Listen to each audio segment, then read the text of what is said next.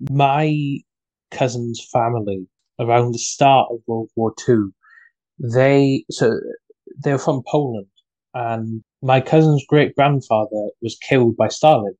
He was one of the victims of Katyn, and Mm. the excuse given to me only a few years ago by Stalinists when I said, "How can you support a man who did this to innocent people?"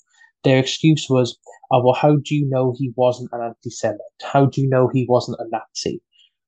And I said, first off, how dare you?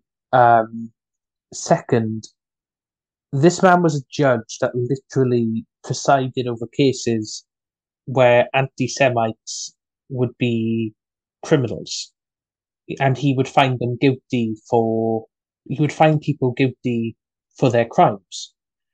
And he was taken by Stalin and shot in a forest and put in a mass grave along with Jewish people, along with other Poles. You know, how on earth they can. It boils my blood, basically, is what I'm Mm. saying, is that it's almost as if it's almost as if the far left just now use it as an excuse to say, "Oh well, we killed these people because they were fascists."